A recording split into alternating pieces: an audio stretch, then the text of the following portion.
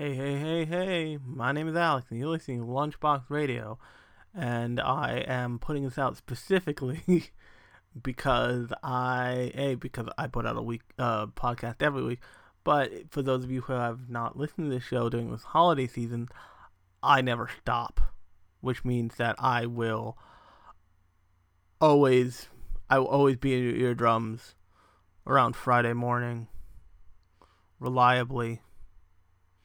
I'm recording this on Wednesday, though, because I'm going to family for Thanksgiving. I went to a fancy dinner tonight, but I'm still recording the podcast, so that's how life's going. But the other way life is going is I want to thank everybody for listening to the episode on Gotcha Men Crowds. That was totally a coincidence that I put it out while there is a article in Otaku USA. Although my favorite article in at least the latest issue of Otaku USA is the one that Daryl wrote about Patlabor, which I also did a episode on. You can go see earlier in this feed or wherever it ended up in this feed. But before we get to like our main drag here, there have been some events as of late that I'd like to talk about. Now, I'm not talking about Stan Lee, although it is sad that Stan Lee is no longer with us, but I am talking about the Detective Pikachu trailer. The thing that eventually finds its way into every game reviewer's brain on the internet, and they just kind of... It just kind of like... Yeah, when you see it, if you haven't seen the Detective Pikachu trailer... First off, people eventually come to acknowledge the true disturbingness of that trailer in what is presented as a realistic depiction of Mr. Mime, which is just the worst. Just like not the worst. It's like the best, but. Yo, Mr. Mime looks like he shouldn't be allowed within 300 feet of a school zone. He looks creepy as shit. But, so that's the first trailer I want to talk about because I think it's really interesting that this is the first live-action Pokemon, that they didn't just try and make a full-on, like, Pokemon proper movie. They used, I think this is really smart, they're using a kind of side story that has a lot more context to it, because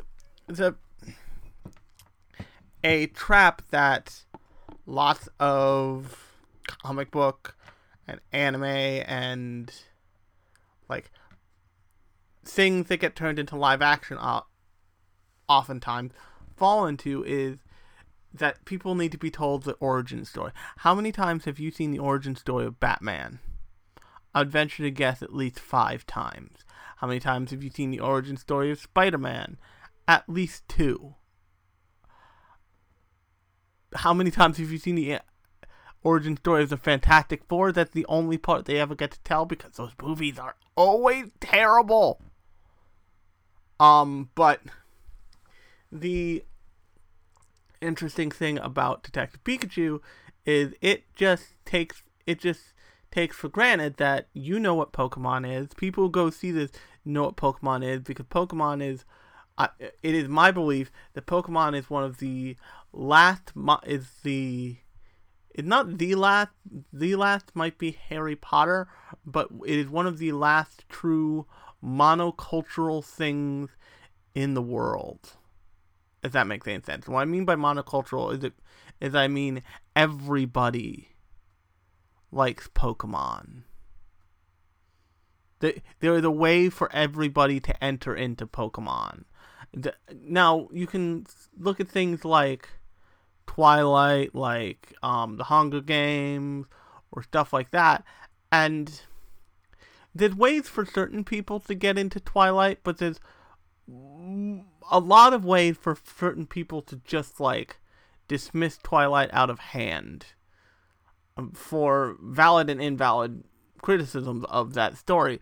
But Pokemon creates this universalness to it that just kind of like gets people to the point of, okay, you know what Pokemon is? Now next we're going to teach you what breathing is, kind of thing. And the Detective Pikachu is depending on that to tell its story. It's saying, okay, you know Ash Ketchum and the whole 9 yards, the whole 151 Pokemon, whatever. Here is a story in that concept of reality, in that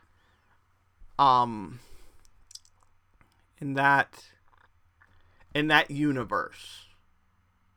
Go. And it's a really like I said, it sidesteps the issue of needing an origin story proper, a la Batman, Spider-Man, Fantastic Four, any of the superheroes you want to think of.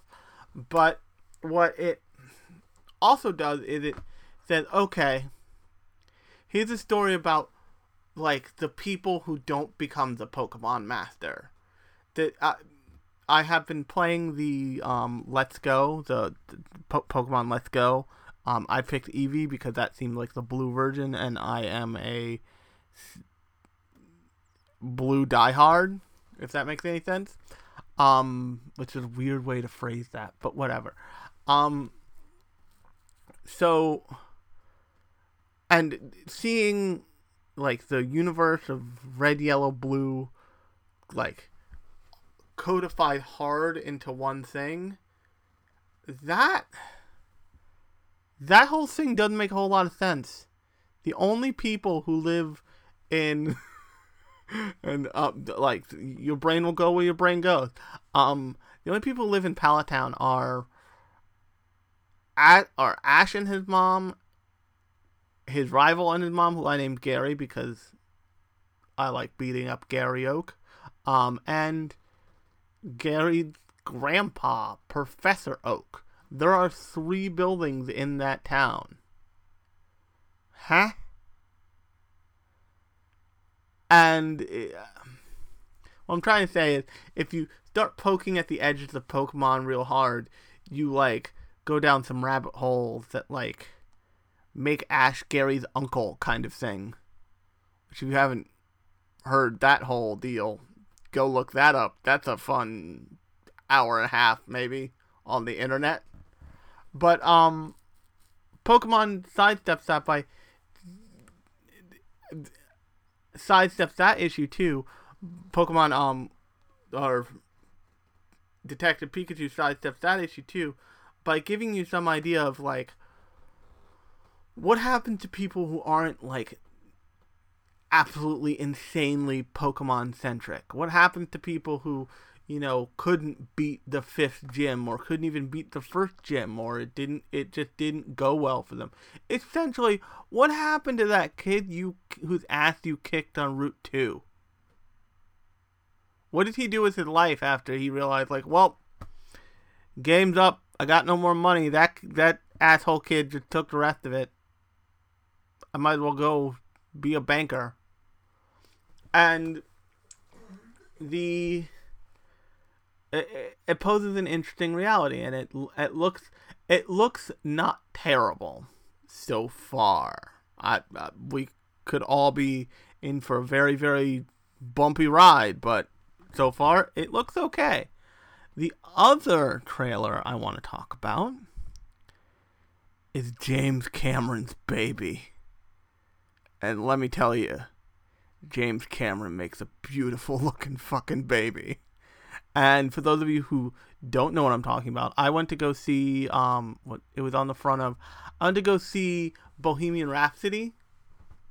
And Bohemian Rhapsody, very, very good movie about like a band and a rock superstar. But in front of that movie is the trailer for Alita Battle Angel, which, if you haven't heard of that, it is a uncompleted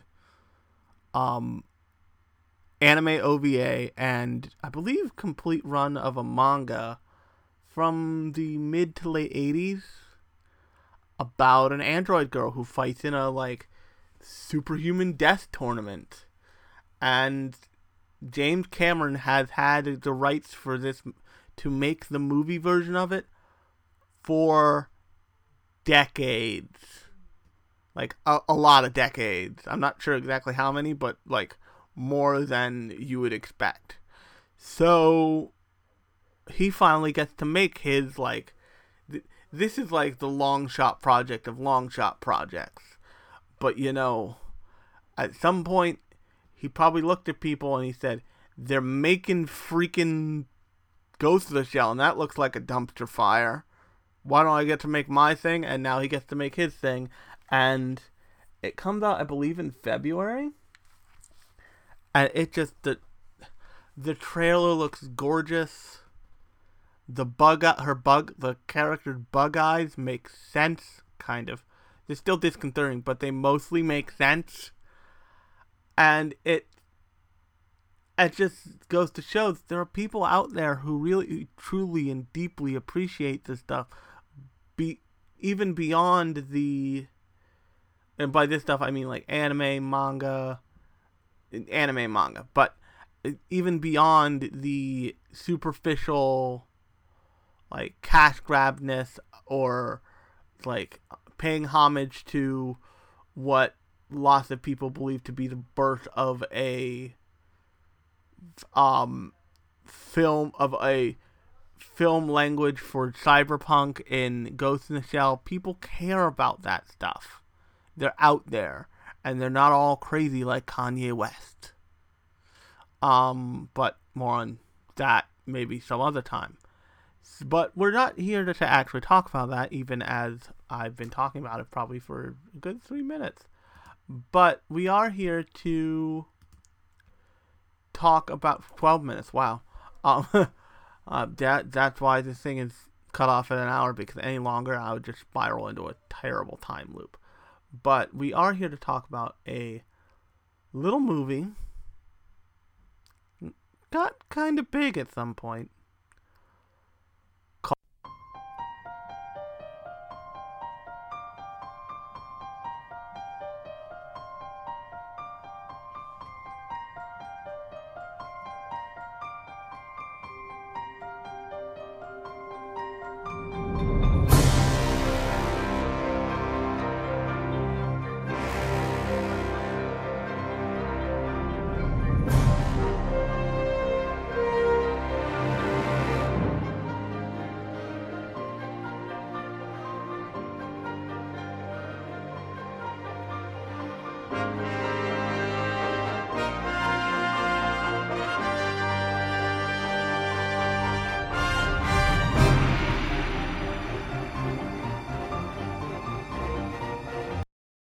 Now, back in 2008, when Spirited Away came out, at least just universally, not even just in America, but universally, kind of, I was a kid in I believe,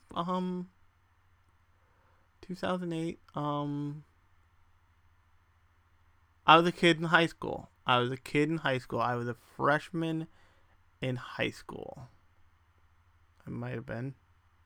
I was out at some point at which it would have still made sense for my mom to say, "Hey, let's go into New York and see Spirited Away," because I've told this story on the podcast at least once. My kind of like formative experience with anime came when my mom brought home Princess Mononoke on VHS, the VHS that Miramax put out. Miramax no longer exists, but they were the original licensors of Princess Mononoke. And since then, I was in love with not only Miyazaki, although that was a large part of it, but anime. So there was a new Miyazaki movie coming out, Spirited Away, and I was like, yes, I will totally go see that. I have the Wikipedia page up. I can't believe I screwed up that. But I went to see this in the theaters, and I went to see it in New York in the theaters, and at the time, that was like a huge thing for me. Now, 2001, July 2001, so I was in high school. But at the time, that was a huge thing for me. That was not something I did every couple months the way I do now. I'm going to see the new Mamoru Hosoda movie on the 5th of December in New York. But now that's just like a thing I do. I just go in and I see anime movies and I talk about them here. But back then, it was a huge deal.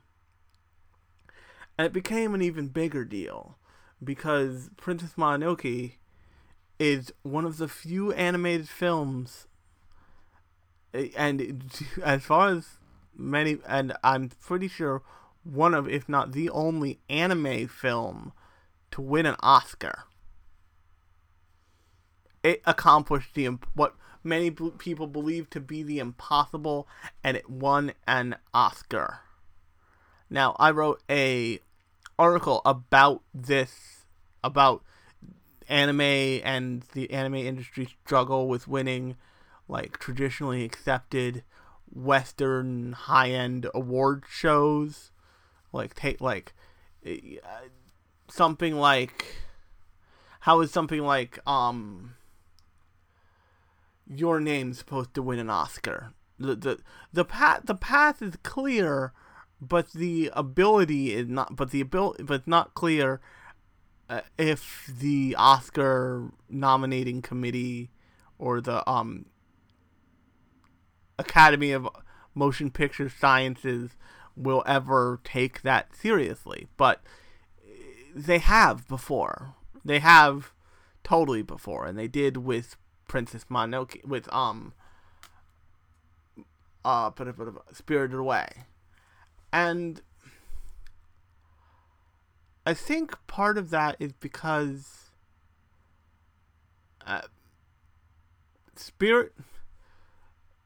award shows are less about what's the best movie, what's the best TV show, and more about what something does with what it has.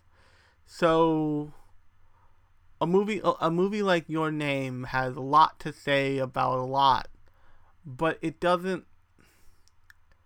It's a very personal, heartwarming, soul-crushing at times story.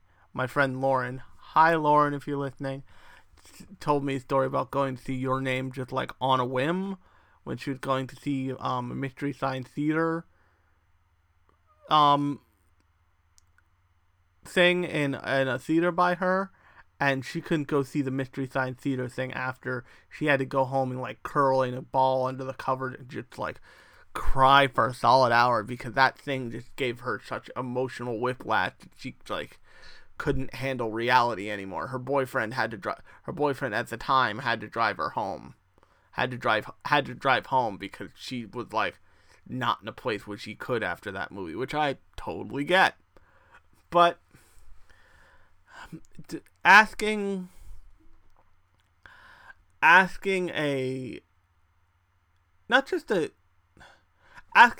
audience who's not tuned to that to identify with it, to identify with something like Your Name, it's pretty difficult when you stop and break it down. But asking an audience to identify with something like Spirited Away isn't.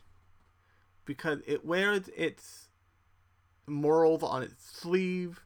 It tells a it takes away the idea that you could experience this, that this is a real thing being told in animated form, because it is so fantastical. It is, and it's fantastical and it's difficult. It uses animation to do something that live action can't, if that makes any sense.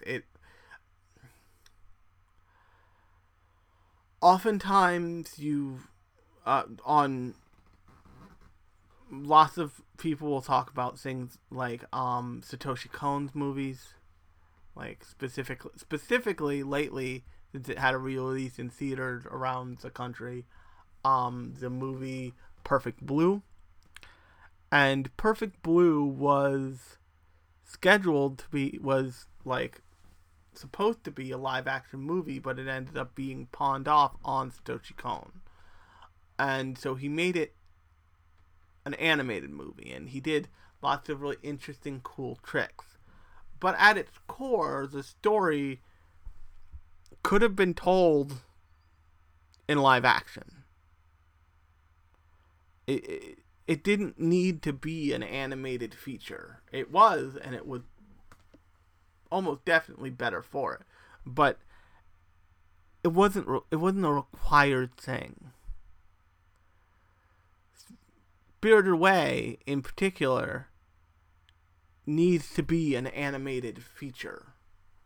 They could attempt to do it in live action, but the amount of CGI or costuming or what have you they would have to do to make it complete would be quite the feat, to say the least. And so what I'm trying to say here is that instead of using animation as a platform to tell a story, they're using animation as a part of the creative process. And that is really probably one of the reasons why people are so enamored of Studio Ghibli's work. Because even when the story could be told in some other way, like, what's it called? Like, The Wind Also Rises, which was supposed to be Miyazaki's last film, but he is the share of anime and will never actually retire until they put him in the ground. You lovely chain-smoking weirdo. But he, through telling a story that they couldn't, through using animation to tell these stories, even when they are pretty pedestrian by the standards of, like, Howl's Moving Castle or Princess Mononoke or Spirited Away, it adds something to the story because it makes the story feel like it couldn't exist without the dimension of it that is the fact that it's animated. And also, I think that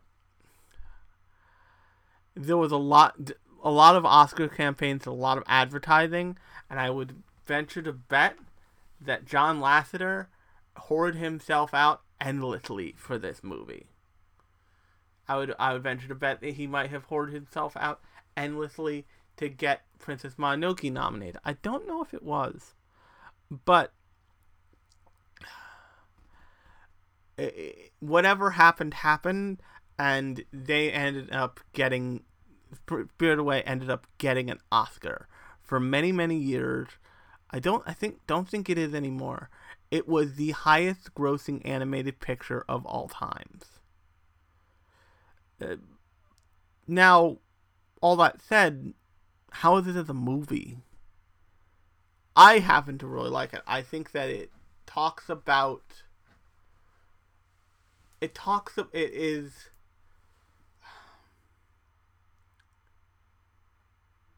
it's not as it is fantastical, it is eerie, it is creepy, it is sweet, it is kind,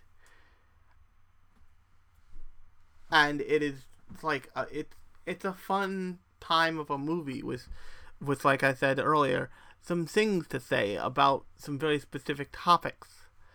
They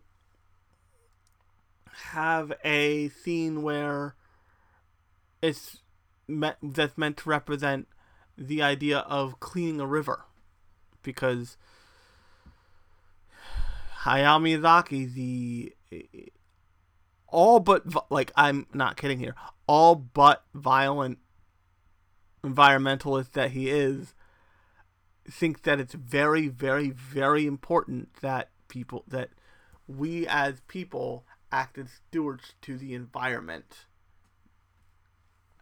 And he's probably right about that, because the environment, one day, if we keep fucking it up, it's gonna goddamn kill us, yo. But, once again, chain smoking crazy old awesome man aside, just the way they tell a story about a little girl growing up and becoming a little less selfish is really kind of fun and great. Because when the story opens up, Chihiro, the main character, is moving with her parents to a new town. And you led to believe that it's not like she lived in Tokyo or anything, but she lived in a suburban town, and now they're moving to a totally different kind of place. They are, if you've ever seen A Letter to Momo, it's kind of like, you get that kind of feeling. You get the feeling that she is moving down a population sect, if that makes any sense. She's moving from a more populated place to a less populated place. And as a little kid, that can suck. It can suck to move. I mean, I moved and it sucked. But as an adult, it sucks to move. Who am I kidding? But they make sure to paint a really specific picture of a little girl who is very spoiled. She's an only child. She wants what she wants. It's very clear that her parents spoil her, because when she said, and this is true only of the fact that she goes, I finally get a bouquet and it's a going away present. And the mom goes, your dad got you a rose for your birthday, and her response is not, oh yeah, thanks Dad, that was just one rose, that wasn't a bouquet. And it reeks of being just the whiniest little girl in the planet. And her parents are trying to be really, really, really positive about what they're doing, about what's happening, and they're trying to be like, it'll be okay. Everything's gonna be great. You can get to your new town, you can make new friends, and you're gonna love it. Even more than you love living in the town where we used to live. And she's just kind of, she's doing the thing where, Chihiro's doing the thing where she is putting up with it because she can't not, because she is, like, I think she's supposed to be 12, like 11 or 12, and she has no say in it. She's a 12-year-old. They're not going to listen to her, and nor should they. But, you know, she's not having any of it. And then they come across this, they basically all but drive into this old entrance to a place. And it's this very haunting, beautiful, moss-covered, overgrown entrance to something that no one can quite, that the mother can't place. Chihiro's vaguely creeped out by, and then the father says it, and he goes, it must be one of those old abandoned amusement parks. And at first, when you first see this movie, you're just like, oh, this is the way they get into the movie part of this movie, and not the intro part of this movie. But if you do a little research, you find out that in the in the Japanese financial boom of the 90s, which really is a thing, and a very disturbing thing, where basically what the Japanese government self-inflated its own currency way beyond the pale. And, like, Japanese just had an economic boom on their hands. And one of the things that happened was they made a bunch of amusement parks, apparently. And when that went bad on them, a bunch of amusement parks got goddamn abandoned. And so it's a well-known thing that you can find these weird abandoned amusement parks all over Japan. So the dad trying to be adventurous and positive and give his daughter something positive to, like, latch on to about any of this. Just like, let's check it out. It might be cool. And the mom's like, yeah, it might be cool, huh, Chihiro? And Chihiro's like, no. I just want to go back in the car and go back to the normal bad thing we were doing. Not the new bad thing that just showed up. And of course she's outweighed and she follows them, and her parents don't listen to her, and they cross this old dried stream. Now remember that. But they get to a food stall. And there's food there. And they're like, how is there food here? And Chihiro is very, very, like, she's very skeptical. She's very like, what the fuck is going on? She is like tiny Columbo this entire time. And the parents are just like, it's fine. This food looks so good. We're so hungry. And they start eating it. First mistake. Actually, first mistake was getting out of the car. But second mistake, let's call it. Third. Third mistake. But they turn into pigs. And this is what starts the spiral of Chihiro's life as a, like, as basically janitorial staff to a bathhouse for the spirits. Her name is stolen from her by an old witch named Yubaba, and she becomes like a low-tier janitor for a bathhouse for the spirits. She, like, scrubs tubs, she, like, filled orders, she, all this stuff. But she, meets a boy named Haku, who is Yubaba's right-hand man, and he's this, like, mysterious character. Also, it's at this point that I want to talk about something that is, I don't usually talk about here, but it is unique in Studio Ghibli movies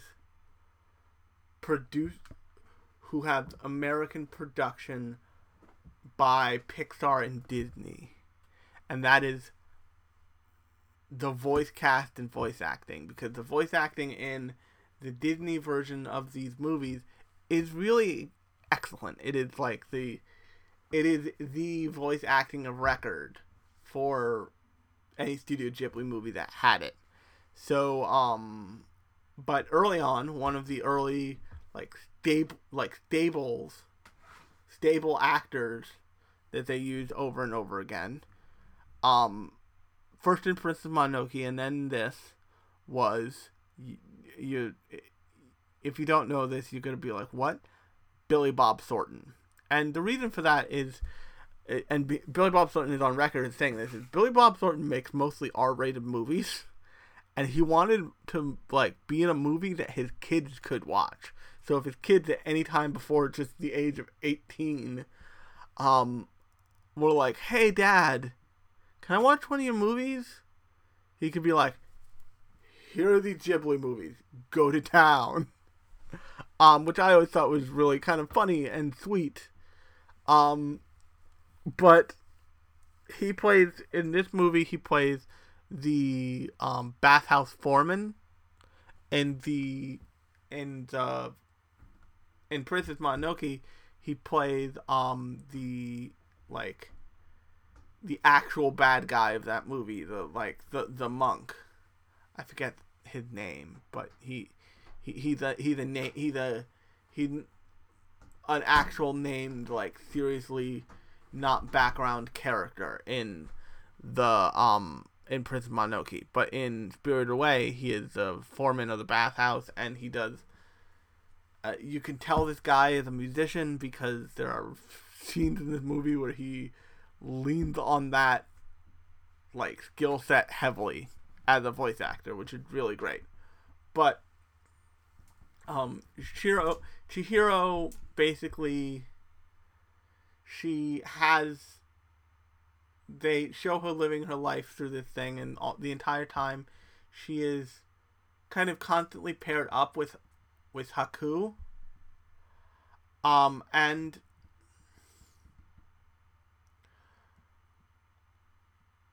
A leads to B, and she realizes that Haku is actually the spirit of this river. Now, I mentioned before there was a scene where it was meant to represent and you can go look this up on YouTube probably, there's an interview with Miyazaki where he talks about specifically, where he talks about seeing a community come together and clean up this river. And he remembers specifically seeing a little girl, like, pull a whole wrecked bicycle out of the river. And they have the really kind of great thing about specifically this movie, but also a little bit, or more than a little bit,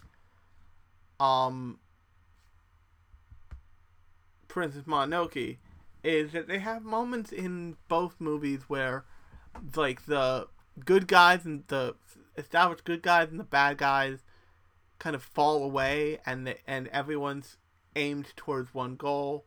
In Princess Mononoke, that happens at the end of the movie.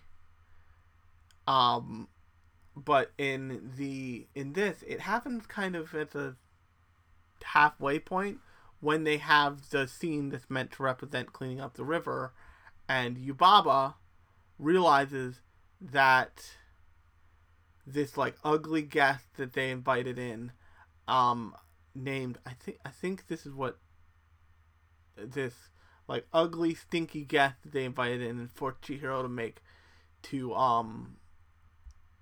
offer a bath to, is actually a river spirit whose river has been so polluted he is now this, like, sludge monster. And smelling money, Yubaba is just like, let's go, let's do it. And she gets everybody together, and they all tug a broken bicycle out of this thing, and it, like, drains, and the river spirit comes up and, like, rains down gold nuggets on everybody there. And it's just this, it is a moment in the movie where what side you're on doesn't matter, it all falls away, and everybody's working towards one goal, and that goal is ultimately positive. And more, the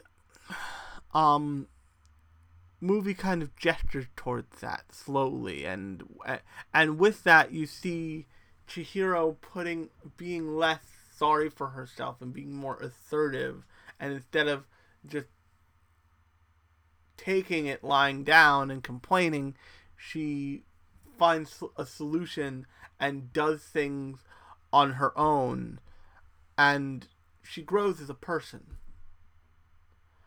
And it's a sweet movie, and it's not, it can certainly be interpreted, and probably interpreted by a lot of people on the internet, as a romantic movie because it's a Haku angle.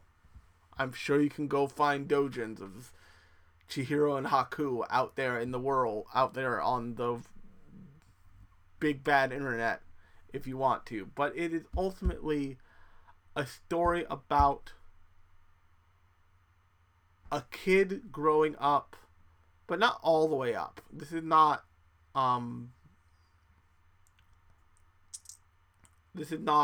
what's that other movie? My friend saw it in the theater. Never mind. It's not saying like, it's not like boyhooding it, basically. It's saying she is growing as a person to the next step up. She's stepping up to the next like platform on the staircase to growing up. And by the end of the movie, it's not like she's a drastically different person. It's that she's just different enough where she's a better person. And that's a really great story to tell, and that takes a lot of finesse. And believe me, I'm not saying that like Studio Ghibli is the end-all be-all greatest of all times of anime. There have been and will continue to be great anime movies coming from all kinds of different places.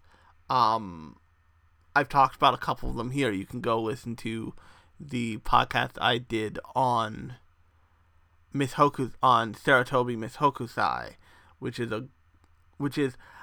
not the best movie, but is a great depiction of like life as a creative, as a creative person, and what that's like, and what it's like living as a creative person who works for someone who is better than you, who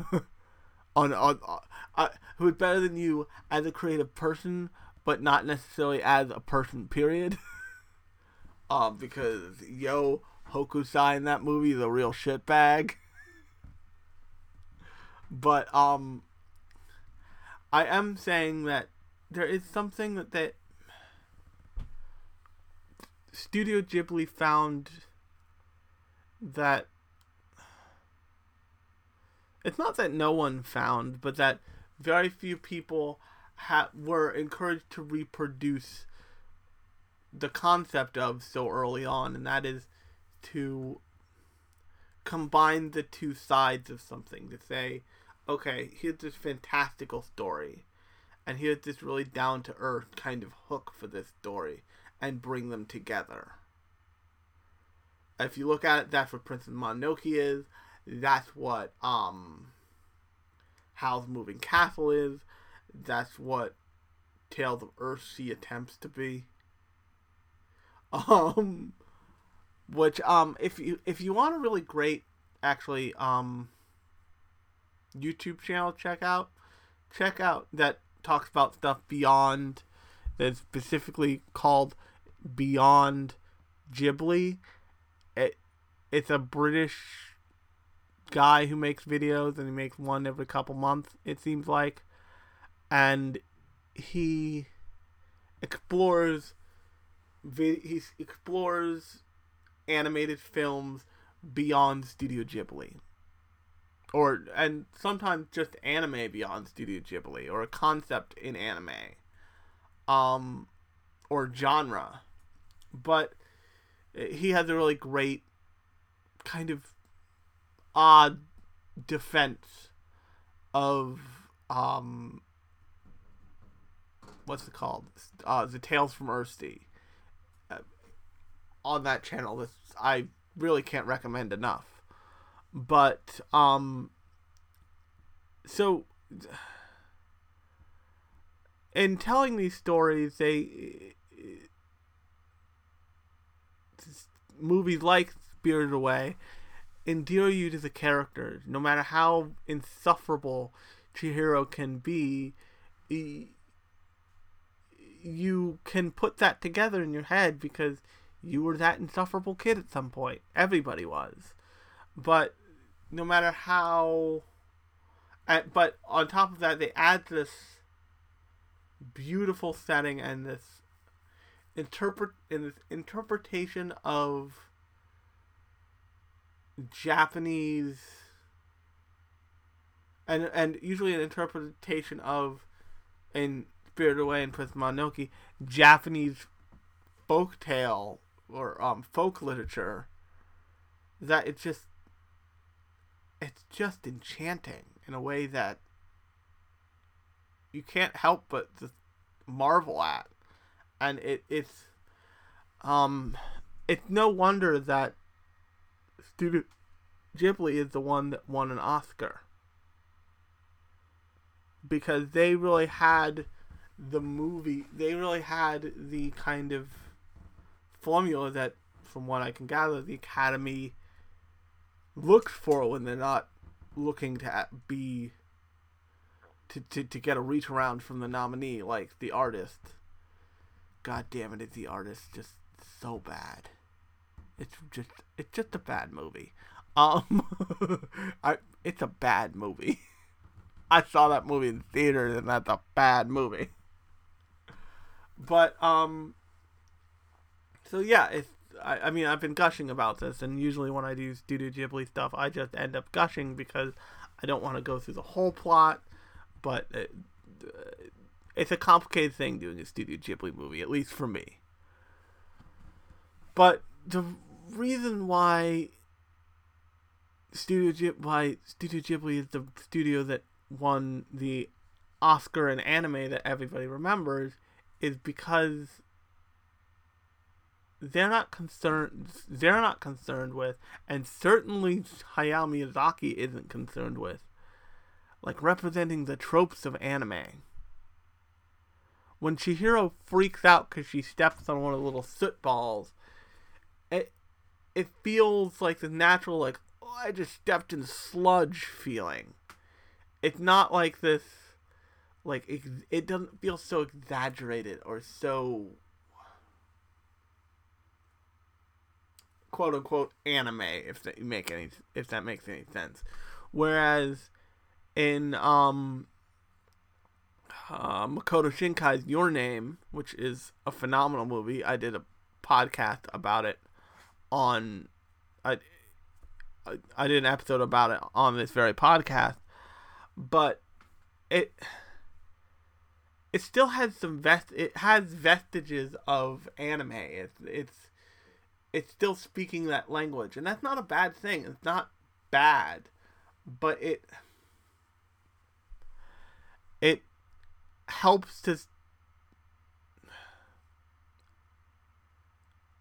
It's not that it helps to separate it. It helps identify it, and it helps people put it in a box, if that makes any sense. It helps people hear about that from their kids, and if a kid goes to their if a child of an academy of motion sciences or whatever it's called, goes to their parents and says, I watched that movie that's nominated, and it's beautiful. It looks amazing, like nothing I've ever seen, and they showed the little girl, tapping her foot down in her shoe so she could tie her shoe again. That's a very specific scene in Spirited Away. It's a very specific, detailed focus that a kid could come away with. I came away with when I was a kid. And if you went to your parents and you said, that's a scene, they'd probably look at you like, really? Show me this scene. And then they're in, and then they're watching it. And I'm not saying that, anime movies should be less anime or whatever. But I am saying that,